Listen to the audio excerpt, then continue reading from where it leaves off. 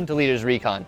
I'm your host, Joshua Carr, and today we're talking about something which is near and dear to my heart, OERs and NCOERs, with two great subject matter experts, Colonel Leland Blanchard, II, and Sergeant Major McCarthy from the G357. Gentlemen, welcome to the program. Thank you. Thank you.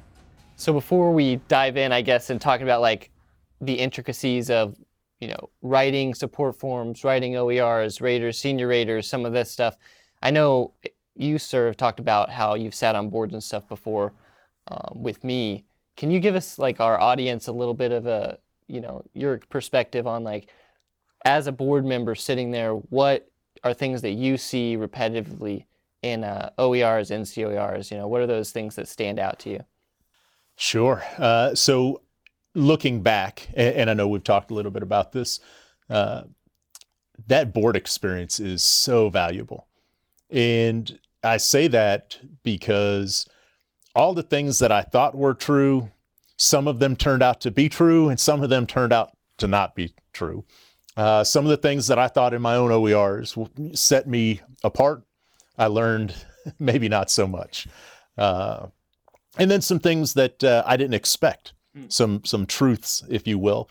So what I would say is that experience, looking back and looking at the board, sitting on a board, is really a leadership development experience, right? So it gave me an opportunity to go from being a senior rater and putting things down and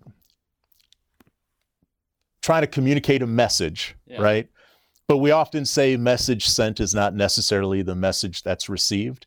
And I think and Sergeant Major, I'm sure, back me up on this, there's no greater truth than when you talk about boards and your evaluations, whether it's NCOERs or OERs, what you as the rater and senior rater, and really as the rated soldier, may think is being relayed to the board may not even be remotely close. And so I just think that formative experience, being able to see how OERs or NCOERs build over time, how it's a narrative. And I know you and I, we've talked about this. It's not about one chapter. It's about the entirety of your career. It's the entirety of the book, right? So each of your evaluations, each element of your board file is a chapter in your book. And so you've got, whether it's your board, your letter to the board, you've got your SRB, those are kind of like the beginnings, right? I mean, that's kind of setting the stage, memo to the board. I will tell you, if you can't write, don't, if you're not writing, you're not a good writer, don't write a letter to the board, or at least have somebody check it out for you. I guess, on that note, before we dive into some of that, what's like the most like bizarre thing that you've seen on an OER or NCOER? I don't know if you want to, or Sergeant Major, do you have something? I'm trying to think of something that would... So things that I've seen recently. So I have seen wrong names, right? And so, it'll say, Linda, I'm just making this up. Linda did a great job, and you realize that the soldier's name is William. So wrong names. I've seen one sentence. I think probably the most egregious evaluation was a senior rater who put one sentence. There were 8 words in there. 2 of the words, one was the rank, one was the last name. So there were 6 words to be said. It was a top block, and there was a grammatical error in those. That's right. Oh, wow. So when you see things like that, you say, what's the most egregious or craziest thing? Stuff like that. Wrong names.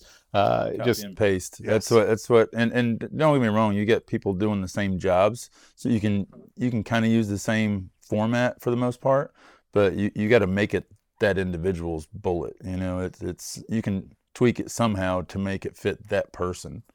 This is really impactful to me right now, just because I literally have to go write an NCOER right after this. It's on my to-do list. So, sir, you talked about your OERs or your NCOERs being, a book, showcasing your career, chapters in that book. How much, when you're writing an NCOER, like I said, I'm about to do, how much should I be referring back to like previous NCOERs leading up into that versus, focusing only on like that support form?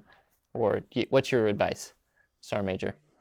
So, I mean, if it's the same job, so a lot of times you're in the same job for 2 to 3 years, so I think that would build upon, you can kind of say, went from working at this level, but now a year or two later, I'm at a 100%. But if you're going from a totally different job, it's going to be hard to relate back. You can in certain aspects of just general leadership abilities probably, but out of what you actually do, the only thing off the top of my head that would come into mind is, like, I always tell everyone, try to go to one military school a year, and that's not a PME school. That's a given. You have to do those. Go to something outside, and just think outside the box. Doesn't matter if you're an infantry guy. Doesn't mean you got to go jump out of an airplane. Go to a finance school. Go to force management. Go to anything. Basket weaving. I don't really care. Some sort of education. Some sort of education to show that you're trying to improve your foxhole and trying to improve your networking capabilities within the service.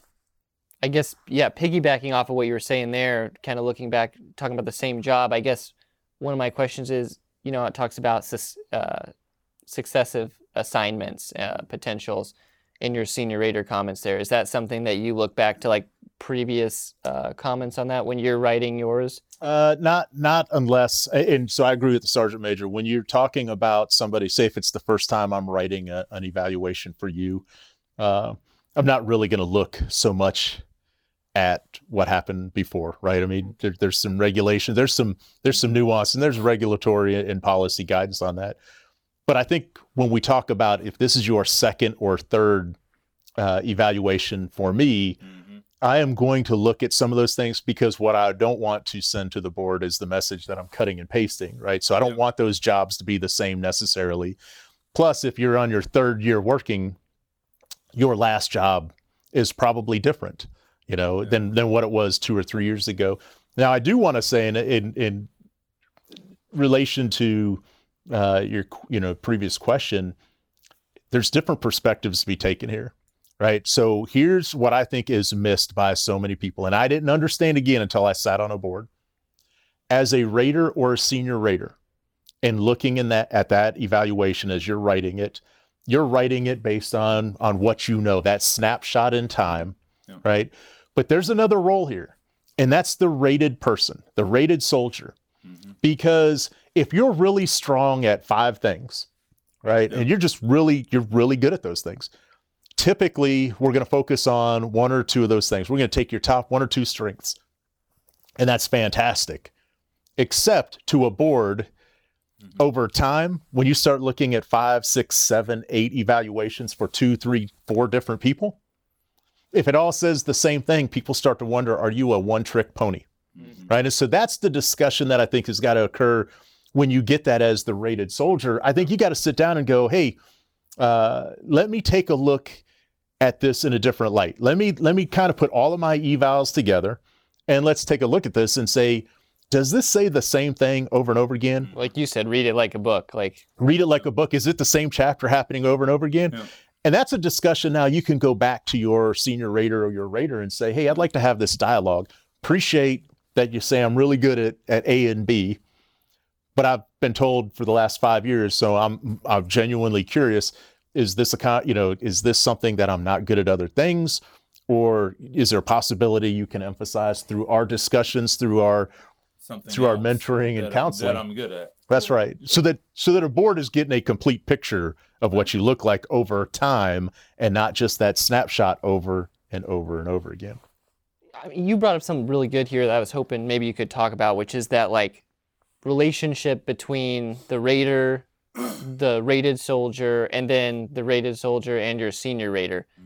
That's something that, especially as a young officer, I did not grasp the concept of. I know I've mentioned it to you before, but, like, I talked to my senior rater as a new officer like one time. So then when he wrote his comments about me, they're like the most generic things on my first OER, but like, it's my own fault because he didn't know who I was, Right. And so I guess that's, what's your advice on developing that as a I guess, as an officer, and then if you want to talk about it as an NCO. So, just chime in on that one, sir. It's basically it's what you make of it as the rated soldier, and throughout the years, the squeaky wheel gets the grease, and you don't need to be a pain in the butt, but people need to know who you are, and that's your rater and your senior rater. And officer world's a little bit different. I got it.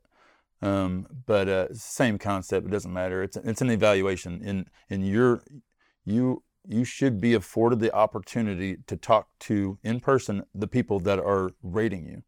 You know, it shouldn't just be, you know, oh yeah, I've heard of Carr, so yeah, he sounds like a good guy, so here. You should have had at least a conversation with these people, you know, so they have an idea of who you are. I know right now in the G3 we're getting better at that, of bringing people in. General Adrian's doing a big push on that, but everyone should be reaching out, talking to their soldiers. Yeah, I think it's something that we talk a lot about, but we're not necessarily real good at as an organization. We talk about, you know, we got a counsel, we got a mentor, we got to have these programs in place. And the reality is you can't just say, hey, counsel someone 4 times a year and we'll call that good, right? That's a dialogue that's got to occur. So whether it's the platoon leader and platoon sergeant, when the battalion commander comes out, right, to the range and they're watching things, it's a dialogue, quite frankly, that occurs between the sergeant major and the commander, the first sergeant and that company commander. I don't know, we've talked about this, you know, a little bit, you know, as you look to take command, those roles and responsibilities. But it is really a dialogue that has got to be ongoing. It's constant. There's some record keeping that goes into it. But I'm not so tore up about the record keeping as I am, hey, I want to know what's really happening. And so I, as the senior rater, well, I'm challenged to get out there and have the same relationship that the rater's going to have. Mm-hmm. But that's my job. That's what the Army pays me to do, is to, you know, to know what the heck Josh Carr is going. And then now you got to understand also the differences between what a rater and what a senior rater are really talking about. Mm-hmm. All right. So we're talking about the difference between performance and potential. And I think also, again, one of those experiences from sitting on a board, you really come to understand the difference between performance. You'd have a high performer where the senior rater is saying, hey, all day long, he's been in this job 4 years. Yeah. He's fantastic at it. The rater says that. And then the senior rater says, as long as he stays in this job, he's good, mm-hmm. but not right. And so there's a dialogue that has to occur, and understanding what the roles and responsibilities, and then having that dialogue. And if it's something that happens at OER or NCOER time, then that's unfortunate. And it's a lack of leadership, in my opinion, right? I mean, that's a leadership failure. And I know for me, all the senior NCOs that I've been fortunate to have in my life have been right there to tell me, get your butt out there and make sure that you know what you're saying about these young men and women, because you're making a determination today about how far they're going to go in their career, right? And so now, what's interesting about what you said is, so as a lieutenant, and then you're talking about that company commander who's still only got 4 to 6, 7 years in there, right? And so that responsibility and that relationship with that senior NCO, so important, right? So the first sergeant's not telling you, hey, write this about that lieutenant, and right? But he's going to be able to see things that you don't, because he's out checking on soldiers, he's out doing things, he's out seeing that lieutenant, you know, doing his or her job. And that's what I kind of wanted to touch on a little bit, you know, and I guess we're dancing around it, but focusing on the soldier's perspective, for those of in our audience that are getting ready to build their support forms and do that sort of thing. So like, just taking a personal example from my experience, I remember I had this killer platoon sergeant. Like he was the third one I had, and this guy was just fantastic. Everything was always ahead of the curve from where I was, and I was fresh out of Ranger School, so I was like, oh yeah, checking on all these stuff, you know. And he was always one step ahead of me, just killer, right? And then so I went to do his evaluation at the end. He hands me his support form. I'd never written like a full, you know, NCOER before, so I'm going through this and I turn in and it gets kicked back like faster than a heartbeat. because they're like, this doesn't have substantive comments in it. And but I had based it pretty much entirely off of his support form, and what it came down to was it was just the fact was like I had this great performer that I was trying to do a good evaluation for, but the support form was so weak that I spent a ton of time trying to recreate it to turn it into a good product. And as a young officer, I wasn't very capable of that. So what's your, I guess, advice for soldiers, that are, building these support forms? Like, what are some things, best practices that they should engage in? One of the things I'll start off with on that is, so support form, me personally, I've used it over the years, but it's not my go-to. My go-to is just a counseling form or even a memorandum format where I can just lay out all sorts of stuff, what I expect, left and right limits, and this is what I want you to do to get an excellent block. This is what I think you should be doing, type deal. I also use even as my own NCOERs is I just keep a journal basically, and it's got if I go to a conference, I got the dates, what the conference was, did I do something at that, and did I speak at it, or did I, why did I go to it, type deal. I do that. If I went TDY, where did I go? Who did I see? What did I do? Because it's so easy to be like, if you don't write anything down like that, to 12 months later, you come back, you're like, oh, now I got to write CARS OER, but I didn't really write anything down. So the few things that stick out of my head are what I jot down. But if you got pages of stuff, I did this, this, and this, I went to these schools, I did this, if you just take notes of what you do throughout every month, writing an evaluation is not a problem. Now, and when you say you're taking notes now, are you giving that like kind of journal to your rater then, of like, hey, this is the exactly what I did over the course of? Exactly. I think again, we go back to, so there's a dialogue. It's an ongoing and constant dialogue. And from the rater and rated soldiers' perspective, understand the experience level too, right? So when I'm senior rating somebody now, I have a very different level of experience than I did when I was a captain. And so I needed more feedback. Just like you said, hey, it got kicked back. I needed more of that than I need now. I needed more when I was more, as a junior guy. I needed more input from people because there's so much going on, and I'm trying to master my craft, and I'm trying to really understand it and how people relate, how all those roles and responsibilities interrelate, and how effective one person is. And the way I see the world has changed, right? And really understanding that depth of experience is so important. So again, we're asking a lieutenant, which is the right thing to do, to rate a sergeant first class who's got 12 or 15 years of experience. There's got to be a different dialogue that occurs, right? And if that NCO isn't able to sit down in that first sergeant and that sergeant major and that battalion commander, again, as the senior rater to that platoon leader, there's these dialogues that occur throughout the year. It's just constant. And if that platoon sergeant is the best, and if you're doing the right things as a leader, that you're throwing that platoon sergeant's name out there when the sergeant major comes around and says, hey, we're looking for somebody to go up to the S3, the brigade S3 shop, because they need a stud up there. And I know nobody wants to do it, right? But I'm telling you, that's the dialogue that you say, hey, Sergeant Major, let me tell you something. Because here's what's going to come out of that. He's then going to start asking you some questions, which really is what you're going to end up putting on that platoon sergeant's NCOER. Now, the whole time you're going, I don't want to lose this guy, but you're an advocate. Mm-hmm. And the rater and senior rater have to become advocates, not just, right? So we're talking about that conversation, that physical conversation. Yeah. But when we put pen to paper, you are an advocate for both the rated soldier and for the organization, right? And so that those words that you have throughout the year, that's what ends up on the paper, and that's what's helped me over the years. Well, you talked about advocacy before a little bit. I know I've sat in some of the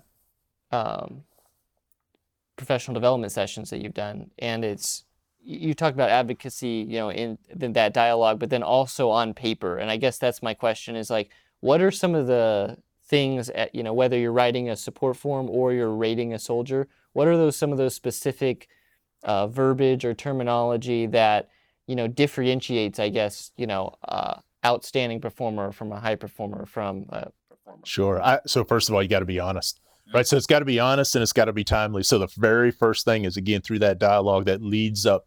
So the evaluation is really what we focus on, but it's all the stuff that goes in over the course of the year.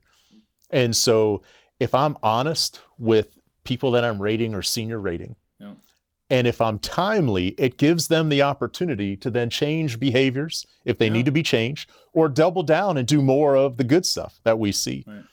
And so then when we take it to paper, not everyone's number one. Can't. Right? And I'm telling you, a board can see. It's hard for me to really explain. I wish everyone could sit and see what we've seen. But you can see when somebody keeps telling everyone they're number one, because the comments beyond, hey, you're number one, really start to look pretty weak.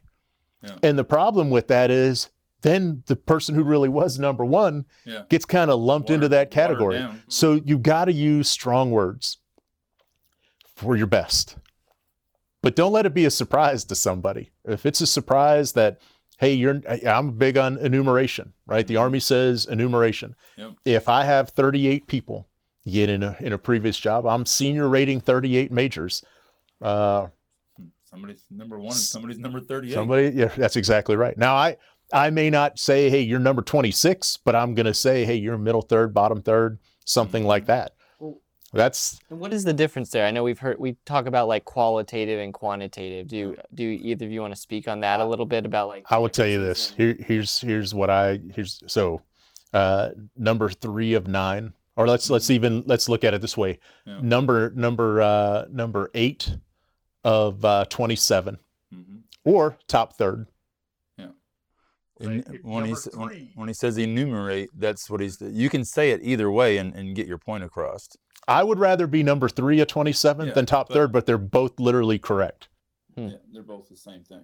So I guess, Sergeant Major, you've, I'm sure, hired a lot of different folks over the years. What are some of the things that you really look for then when it comes to like those qualitative statements when you're looking through someone, when they send you their 3 OERs for a job packet? Oh gosh, like we're saying, it's not that you did something. It's either how well you did it, or I'm trying to think of you could go with op tempo, and everybody's got to kind of keep up with it, or else you're going to go to the wayside. But are you a 50% guy, or are you 100%?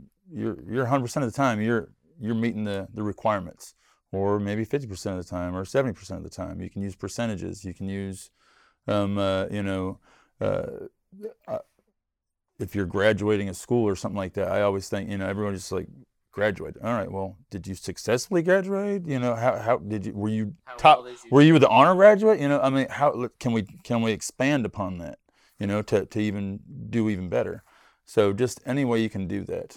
Yeah, and again, I'd be very clear that responsibility and the delineation between a rater and a senior rater is so misunderstood. Mm-hmm. So understand when you're talking about performance, to me, it's very easy. In most cases, there's some positions that maybe are more challenging, but your top performers the numbers are going to be there. They did X number of whatever repetitions. They got more of their soldiers through whatever, right? These different things.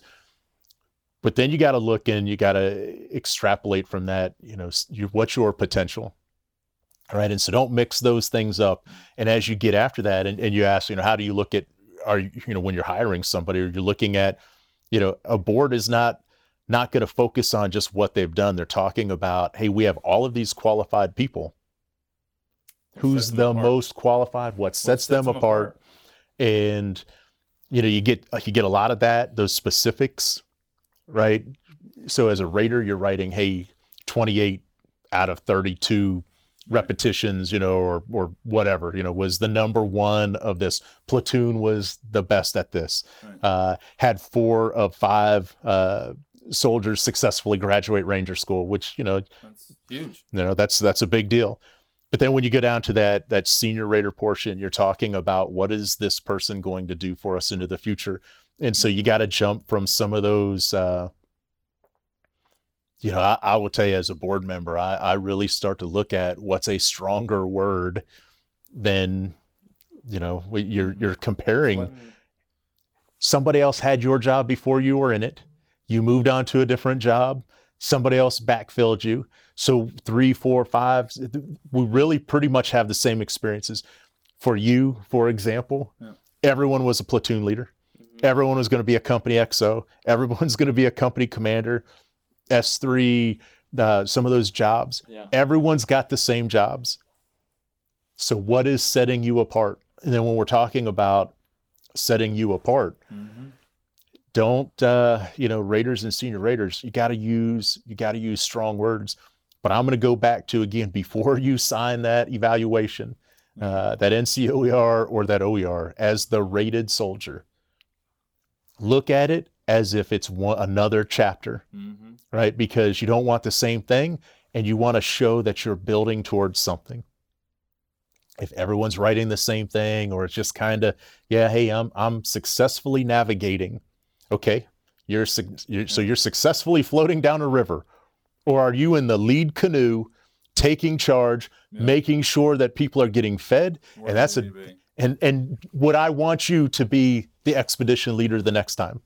Well, I guess that brings me to another question. Then you're talking about it like progressively, growing, like seeing that, that character in the book develop. Definitely. My battalion commander, when I was after I got that first OER, because I went and talked to them about it, I was like, hey, what do we got to do to fix this? And I was just like, because I just got out of Ranger School and everything, I was like, I just want to be the best, so I was like, what do I need to do to be the best? Yeah. And so, and he explained to me this concept that, like, well, you want your OERs to show growth over the course. Like, you don't want to be top blocked your first one and not on the next one, potentially. What's your thoughts on that? My thought is, I'll just tell you from my perspective, you can keep that. Yeah. I want to be number one on every evaluation. Now, if you're not, again, that honest dialogue, what is keeping that whole, listen, I'm going to tell you something, Cap Carr, that whole, you got to show growth. Yeah. How about this? How about I show you growth by actually growing, and you give me put more on my plate, and I will do more. Right. That to me, I just disagree with that. I'll leave it at that. I will caveat on, you rate them how they need to be rated. If that's a top block, that's a top block. It's not, I'm not going to downgrade something because I don't think you need it yet or something. No. And I'm a firm believer on NCOERs, at least, is not everybody far exceeds everything. No, that should be few and far between. That shouldn't be the norm. The norm is met standard. And then anything above that is how I can kind of check it off. So, I mean, if I see an NCOER that's got all the left blocks far exceeds, it almost makes me not even want to read it.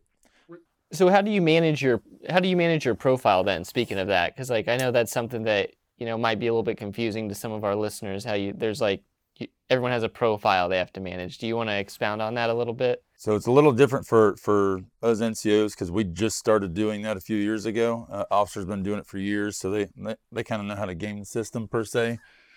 I'll leave it at that, but they do, trust me. But basically, NCOERs, I'm pretty sure it's 24%. I can give a top block 24% of the time. So if I got 4 people, basically I can give 1. That's it. And so we're a little more conservative, because I think you guys are top 49 or something. Up until 06. So you have a little more leeway with those. But me personally, it means something a little different to the officers than it does enlisted. I mean, granted, we have, I don't even remember. I know it's highest. I don't even remember what the heck they're called right now. But anyways, most qualified, and so me personally, it's pretty much the same damn thing, So I think the most important thing is words matter more than blocking. Yeah. And that's something that's sitting on a board. I would have told you 5 of 5, most qualified, just get you promoted. What I've learned is, and I use that example where you have one sentence and it says most qualified. Do you think that really counted as a most qualified? Or when I see a most qualified and it's clearly cut and paste because it's not even the right name, I'm telling you now, that doesn't carry the weight. I could care less about that blocking. Now, so blocking is important. I mean, listen, I want to be, right, if my boss is listening, I promise you blocking is important to me. However, words are most important. And as far as profile management, I'm going to go back to, you got to be honest and upfront with people early. And so it is very challenging when you move to that next level and all of a sudden, for example, now you are, let's say when you move up to, you might have a couple of lieutenants that you rate or senior rate as a major, but typically when you become a battalion commander, right? So now you've made a transition. And so that number 1 lieutenant, is he number 1 against what population? You know, how are you looking at him or her? How are you building that? And then are you ensuring that if the next person that comes in turns out to be the best that you really, truly have ever experienced, that you have space for them? I will tell you, I am ruthless about my profile management. I could tell you, I won't, but I could tell you right now, sitting here, within 1% plus or minus at each grade, what I have to give. I just, it's that important. And it's that important to me because it's that important to me as a rated soldier. So it dang sure should be that important for me as a senior rater, right? Because it's your career. And so I'm telling you, profile management comes down to treating each of those top blocks as well as each of those not qualified blocks, unqualified blocks. Each of them has a role in our system. It means something. And it's different, right? And so this is where the nuances come in, right? I told you earlier, I want to be number 1, but if you're brand new, you're a brand new major, and we throw you into a really hard job, right, where everyone that you're working with as a peer group, maybe they're for like 4 years time and grade now, doesn't mean that you can't get the top block. But again, words matter. Boards are going to look at when and where you got that top block. I'm not saying grow, because if you're the best, I'm going to give you the top block. Why wouldn't I? And I'm going to rate you number 1, strong enumeration. But keep in mind too that boards, when we talk about that growth and when we talk about profile management, boards are made up of human beings.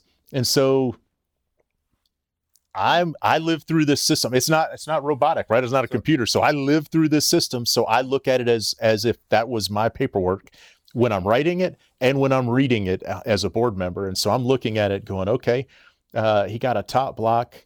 Okay, he was in this kind of a job. Now maybe your next OER, because you were doing a heck of a job, we moved you into something really, really challenging. You're a second year major, and you don't get a top block, but super strong writing in your, I'm going to look at that and go, yeah, he jumped up from AAA ball to the major leagues. Yeah, it's like you're reading between the lines. You absolutely have to. But again, it's not so much between the lines. I'm reading, I can read. You're reading the whole book. You're reading the book. So by the time I start, the difference between when I start and what I see, it's like any character in a book. You don't start off knowing everything about that character by reading chapter 1. You learn, there's flashbacks, there's, hey, this is what I want to be. There's a lot to it. So there's, on the NCO side, a personal example. The 2 worst NCOERs in my whole career is when I was a recruiter for 2 years. And I'm not going to lie. I mean, I liked recruiting, but it just wasn't my cup of tea. I'm a trainer. I like training soldiers. I like doing that stuff. Every other NCOER, and my first NCOER was in 1992. So yeah, I've got a few of them, but that's the very 2 worst NCOERs were recruiting as an E7. And I'll never forget the very first bullet on my last NCOER as a recruiter. Very first bullet under competence to old NCOERs. lacks the heartfelt drive to be an R&R NCO because I resigned Title 32 AGR to go Title 10 ADOS because I was like, it's not for me. So, but I sprung back from that because that wasn't my cup of tea. I got it. I understood, I was trying the best that I could, wasn't me. So I was like, I need to tap out. I need to go somewhere where I know what I'm doing. I'm really good at it. And I went to train soldiers. I trained 10,000 soldiers in the next 4 years after that last worst NCOER in my, so. So the narrative, the overall narrative was, Sergeant Major in this case, it wasn't, he wasn't going to be a career 79 Tango, right? But that wasn't where his skill set was.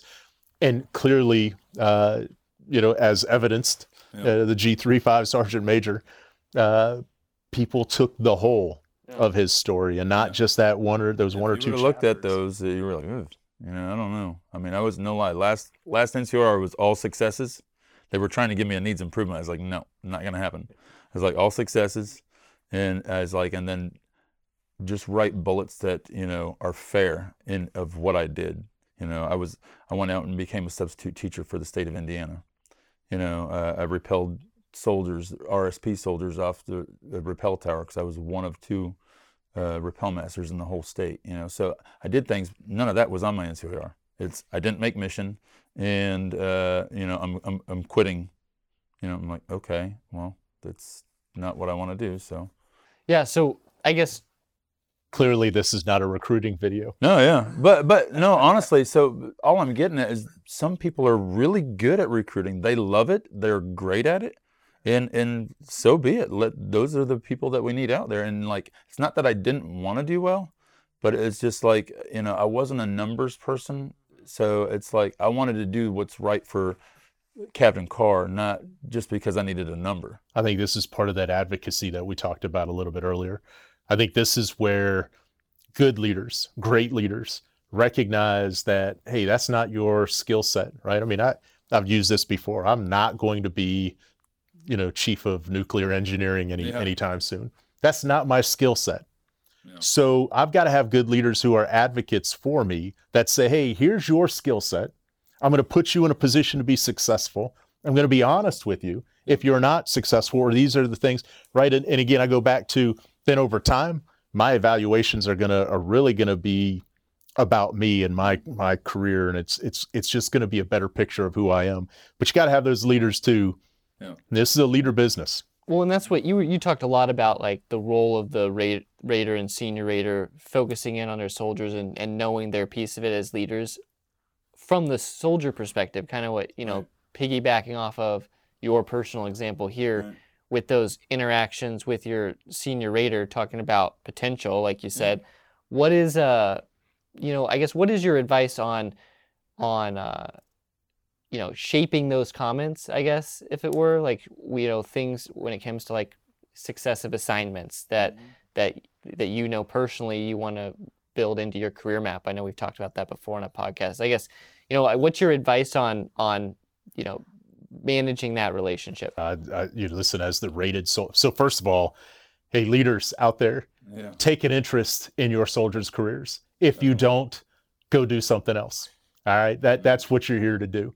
And so I think if you approach it, so every day I like to think, and I'm not always, as successful as I want to be, but I'm receptive to that conversation. And you've kind of referenced a couple of times we've had these discussions. Listen, that's what we're here to do as leaders. I want to make sure that you understand what my expectations are of you.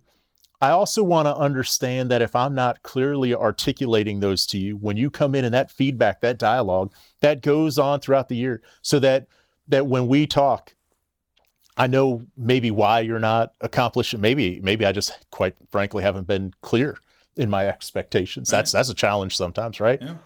But then through that dialogue again that we have, I know where you want to go because I've asked you, where do you want to go? What do you want to do, Josh? What is it you're expecting out of this career? Right. And hey, you want to be chief of staff of the Army? Well, let me tell you. Okay. So here are the things, I've not been the chief of staff of the Army, but based on history, here are some things you probably need to do. You want to be an infantry battalion commander? Here you need to be a successful company commander. right? So, and I can be honest with you, but then from that, when we talk about those successive assignments, when we talk about what's going into your evaluation, I can also help shape that too. Like I'm gonna take that into consideration because we've had that discussion. Well, and that's a good point, sir. 'Cause, and if you have some Sergeant Major to add on to it, but I did this with my battalion commander. This is a personal example, right? I got back one of my OERs and I was just like, hey, I sent it back to him, sir, and I was like, hey, sir, like these are, like you mentioned, these successive assignments. This is actually something I would like to do as well. Yeah. And he went back and actually rewrote the whole thing and made it what I felt was like a much stronger bullet just by taking a second look at it. Expectation management, and then also, within Title 10 land at least, is and Title 32 is different in its own realm. If you're an AGR person, it's there's only certain jobs you can do. You're going to go from a readiness NCO or a supply guy to a readiness NCO, or at the company battalion level, all the different levels.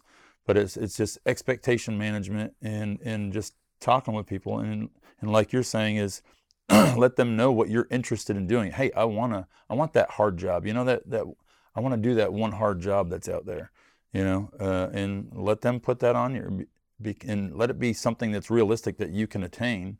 Because so many times I've looked at, successive assignments and we're like, well, that's not even really his expertise. Why would we send him over there?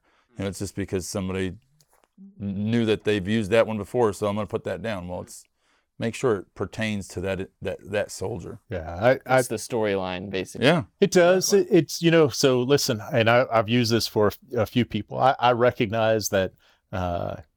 Some jobs are really not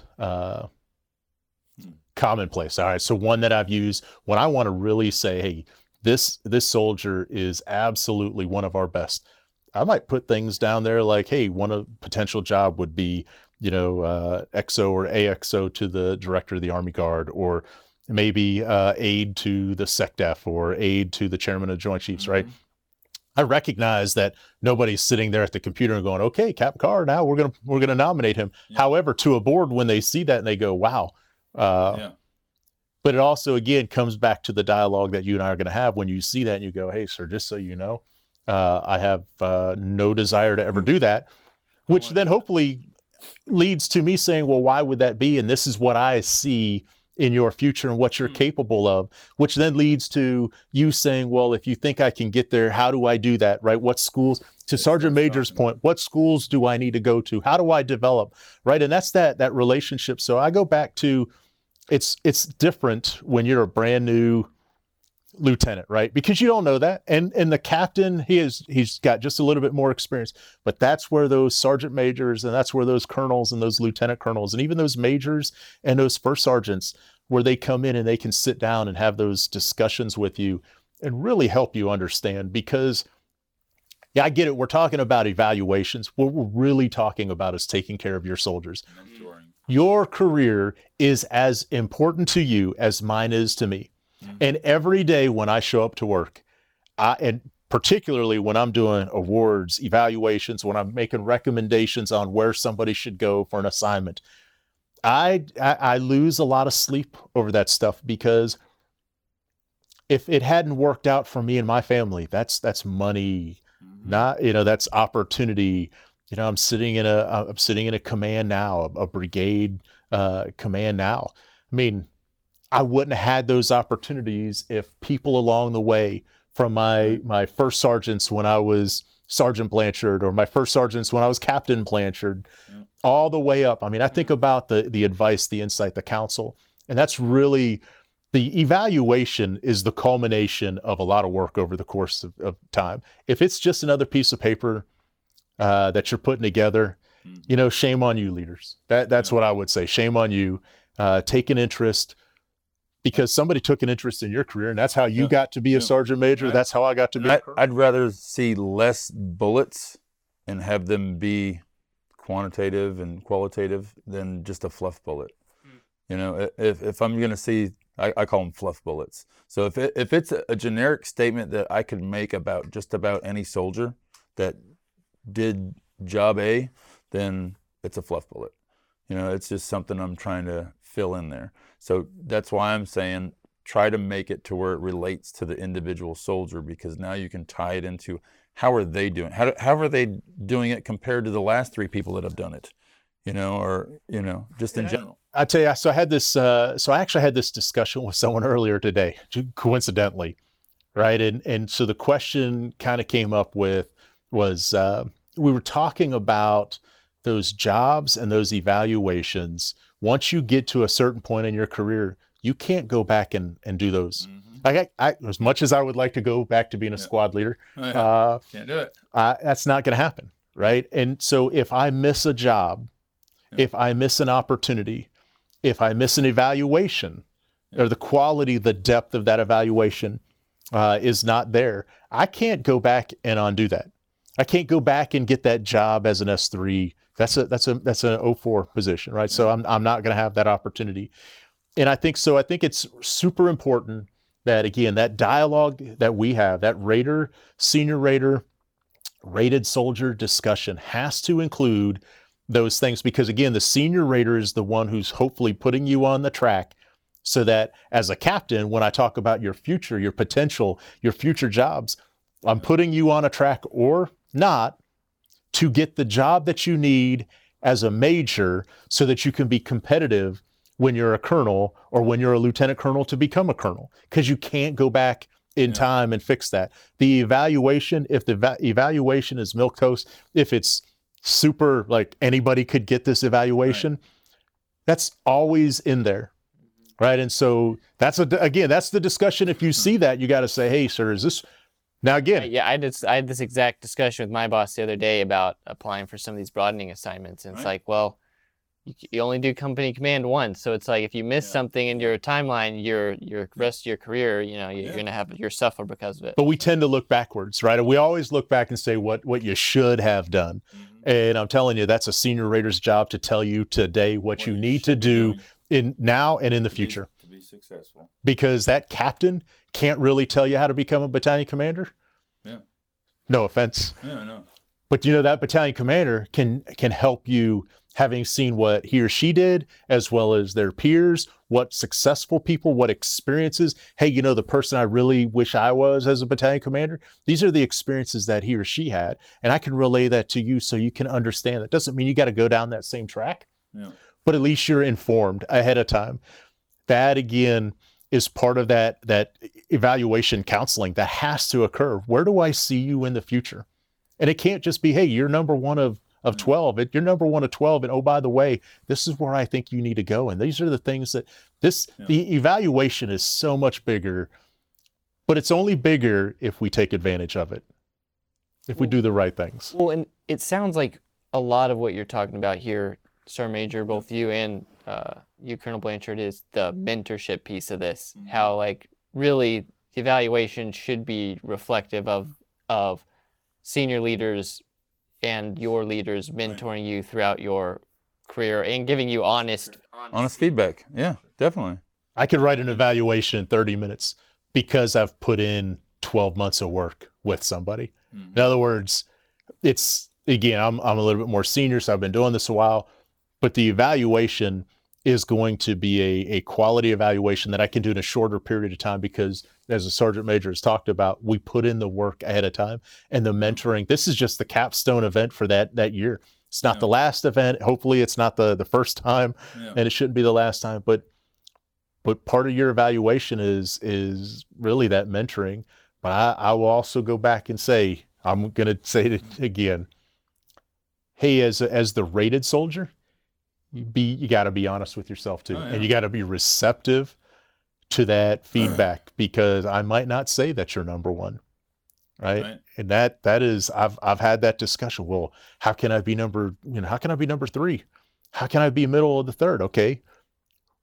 First of all, remember that conversation that we had, or, hey, let's talk about these things where I made you go back and redo them. Right. And so sometimes that's not a super comfortable conversation to have at the end, but those are also things that you should have, as the rated soldier, should have picked up on during the course of the year. The first time I kick something back and I say, Captain Carr, this is not, go back and bring it to me again. That's an opportunity now for you. The number one guy, you want to know what the number one guy does? Number one guy or girl doesn't come in and have every single time it gets through on the first go. That's not happening. But the number one person is going to say, hey, sir, let me ask you this. How can I do this better? Okay, I see this. And they're going to take that feedback honestly. And now they're going to go back to their table and they're going to work until, I'm not suggesting anyone has to work till 2, but they're not going to accept that. And the next time you come back in, it's going to again, that dialogue that continues throughout the year. And because you're looking at yourself honest and you're receptive to feedback, I only got to give you that feedback once. All of a sudden I see you giving it to somebody else and helping my peer. That's how you become number one, because the potential. Not only are you fixing yourself, but you're fixing others. So Sergeant Major, as we have a lot of turnover with personnel within the Army, and we've noticed a lot of turnover within our soldiers, to be honest, as a whole, I know it's something that the Guard struggles with. What's the thing that we can do to kind of combat that stacking the deck for certain individuals, or that good old boy system that I know sometimes it can be prevalent within the Guard? How do we ensure that the most qualified soldier is getting put in, or is getting promoted, is receiving the evaluation they deserve, and isn't being overshadowed by someone who's being protected, quote unquote, by their friends within the organization? Right. I think the biggest thing is just looking at the processes and making sure, some states, if we're talking at state level, you don't want all the buddies sitting on the board, because they're going to promote, they want to broaden their perspective, possibly, if I'm trying to do a readiness NCO, I want to get some G1 people involved, some just outsiders per se. So they're looking at the actual documentation in front of them and not having that personal bias when it comes to it.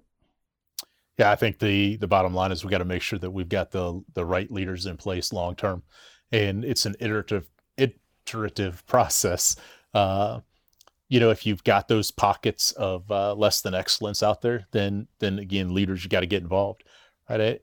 To suggest that we're going to get it right every single time, I really wish that were true. But again, that's engaged leadership. That's literally our job, to get out there and make sure that that's not happening. And where it is happening, at some point, somebody senior enough needs to stick their hand in there and make sure it stops. Right. And I mean, if you keep doing the right thing, I was an E7 for almost 10 years. So 4 different promotion systems within the Guard. And, I had one sergeant major tell me, well, you keep doing this to yourself. I'm like, what are you talking about?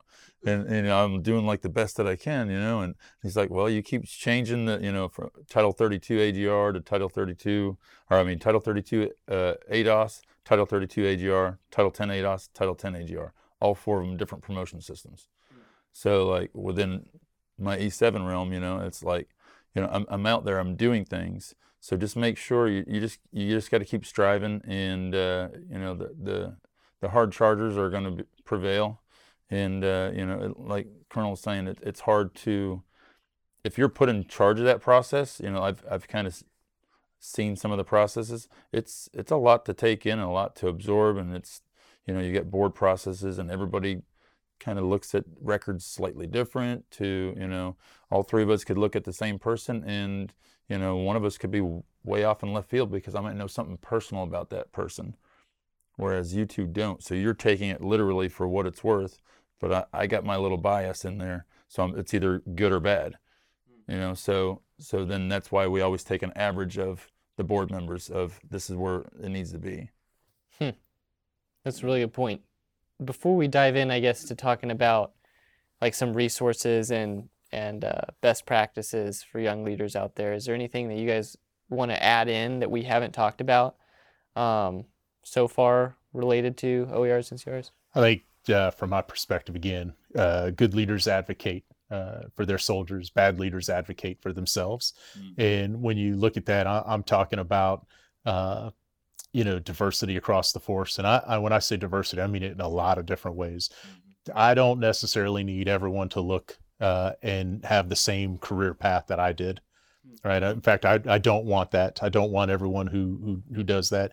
And so inherent in that is understanding the board process. I strongly encourage every leader to take the opportunity, sit on a board, really understand what is out there, understand the pool. You're going to be able to really advocate, be an advocate for your soldiers much better when you start to see, so instead of just seeing your 25 or 30 OERs or NCOERs that you've written, now you can see 1,000 of them, and you can say, wow, this is a really well-written document.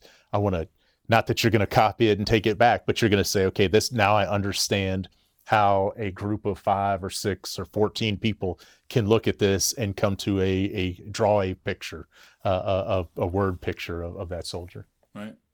And yeah, I noticed that. So when we were doing one of our programs up here, we used to get all these applications in, and I learned a lot about OERs and NCOERs by reading tons and tons of packets as they came in, as we prepared them for the selection process that we had. So not at the same level, but same concept. But I think that's just a great opportunity to see it as an opportunity to grow.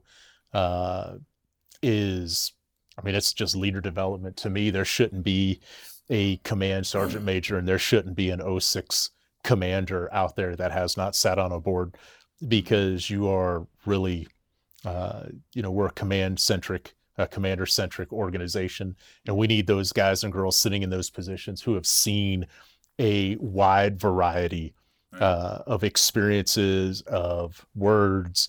It can really write something that is better to put the right people in place for the future. Yeah. So one thing I worked with Sergeant Major Sampa. So the way the regulatory guidance is written right now, just like you were saying, is command.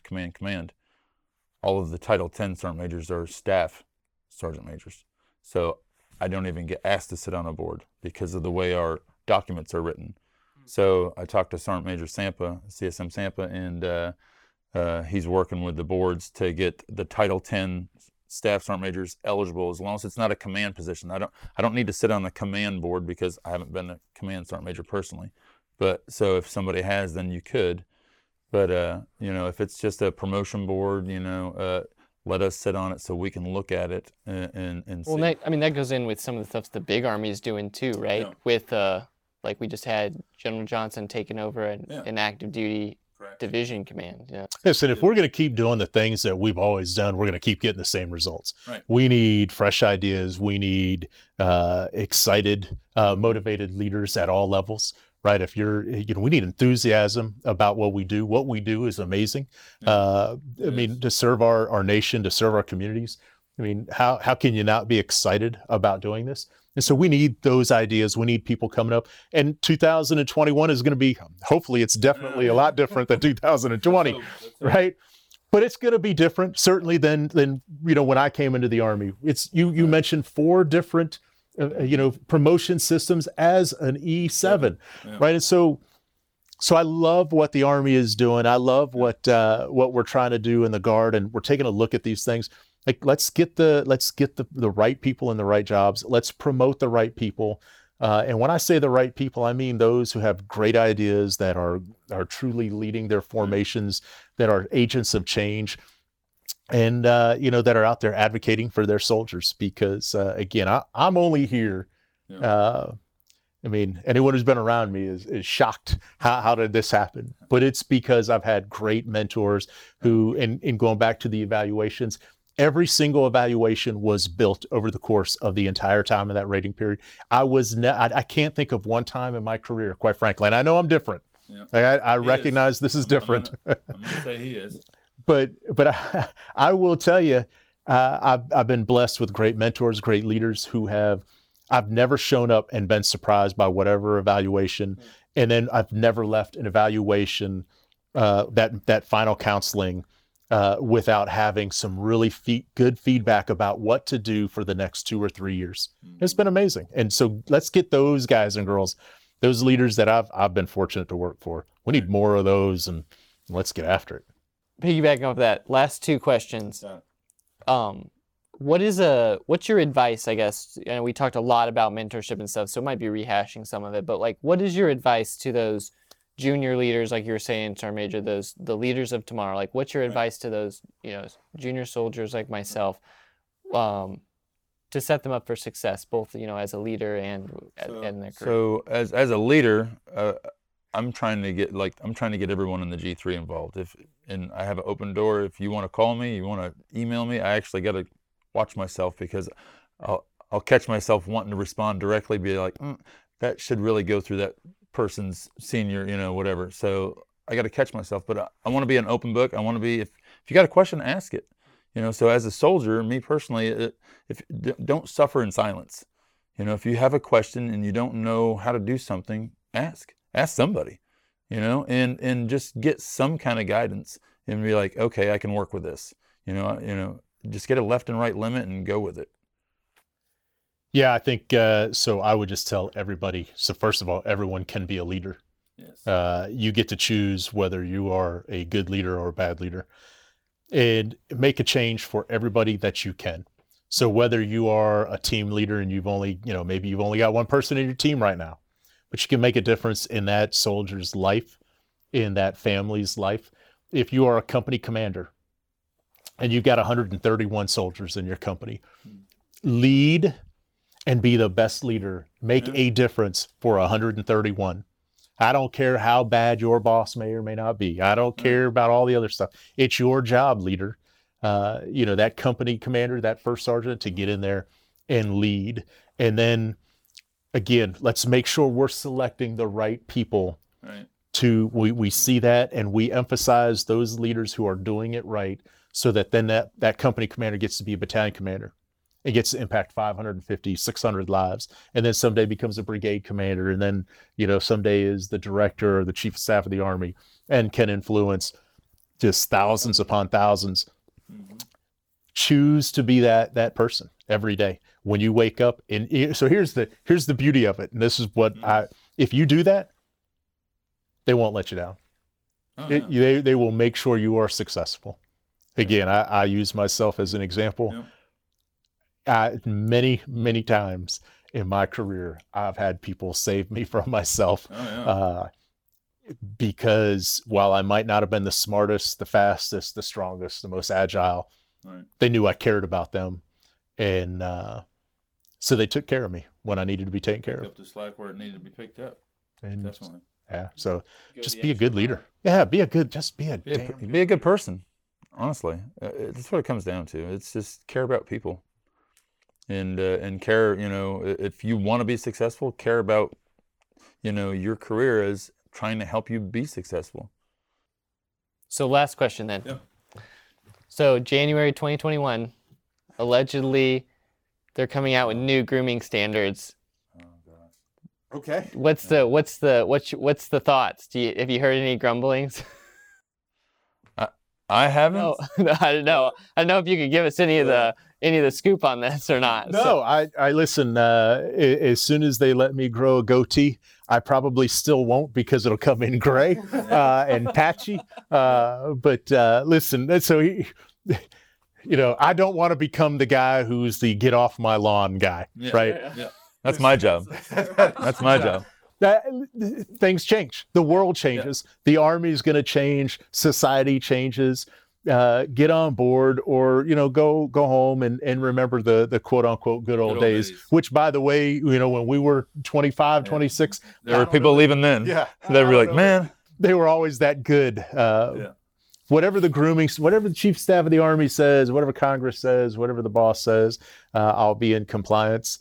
If he says shave 3 times a week, 12 times a week, whatever. But I wouldn't mind, some lamb chops, they'd look good on me, right? Yeah. I can see it right now, sir. So I can't grow up here, much less. So with that, another thing, I was reading a book from Colin Powell, and one of his philosophies is, it's don't tell me no, it's how do we get to yes.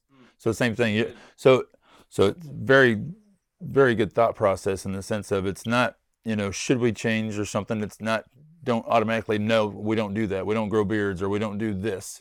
It's, okay, well, how do we get to yes? You know, doesn't make sense. You know, back in the day, we didn't do it because of the way our pro mask sealed. You couldn't seal pro mask with a beard, so we didn't shave. You know, that's not as high of a on the board anymore. So maybe they're like, all right, well, maybe we can push that off, and so maybe they do go Civil War. There was some. Yeah, There should be a rule though. Don't if it looks terrible, you know. right. Your fellow soldiers will let you know. So just FYI, I was in the old guard on active duty, and it doesn't matter what the regulations say. You cannot grow facial hair in the old guard, against the rules. Can't happen. Won't happen ever. Interesting. I'll shave most days. Yeah. Well, gentlemen, thanks so much for coming on. I know that we talked about a lot of stuff, a little bit long-winded, but definitely appreciated both of you taking the time and energy to come out here. So Anytime. All right, we appreciate it. if you would like more information on any of the topics discussed today, please visit our social media pages in the links below. Tune in to Leaders Recon over the next few weeks as we bring in today's leaders and pioneers to discuss their experiences, share their wisdom, and help you grow as a leader. If you like this episode of Leaders Recon, please don't forget to subscribe below and leave us a 5-star review. You can find us wherever you listen to your favorite podcast.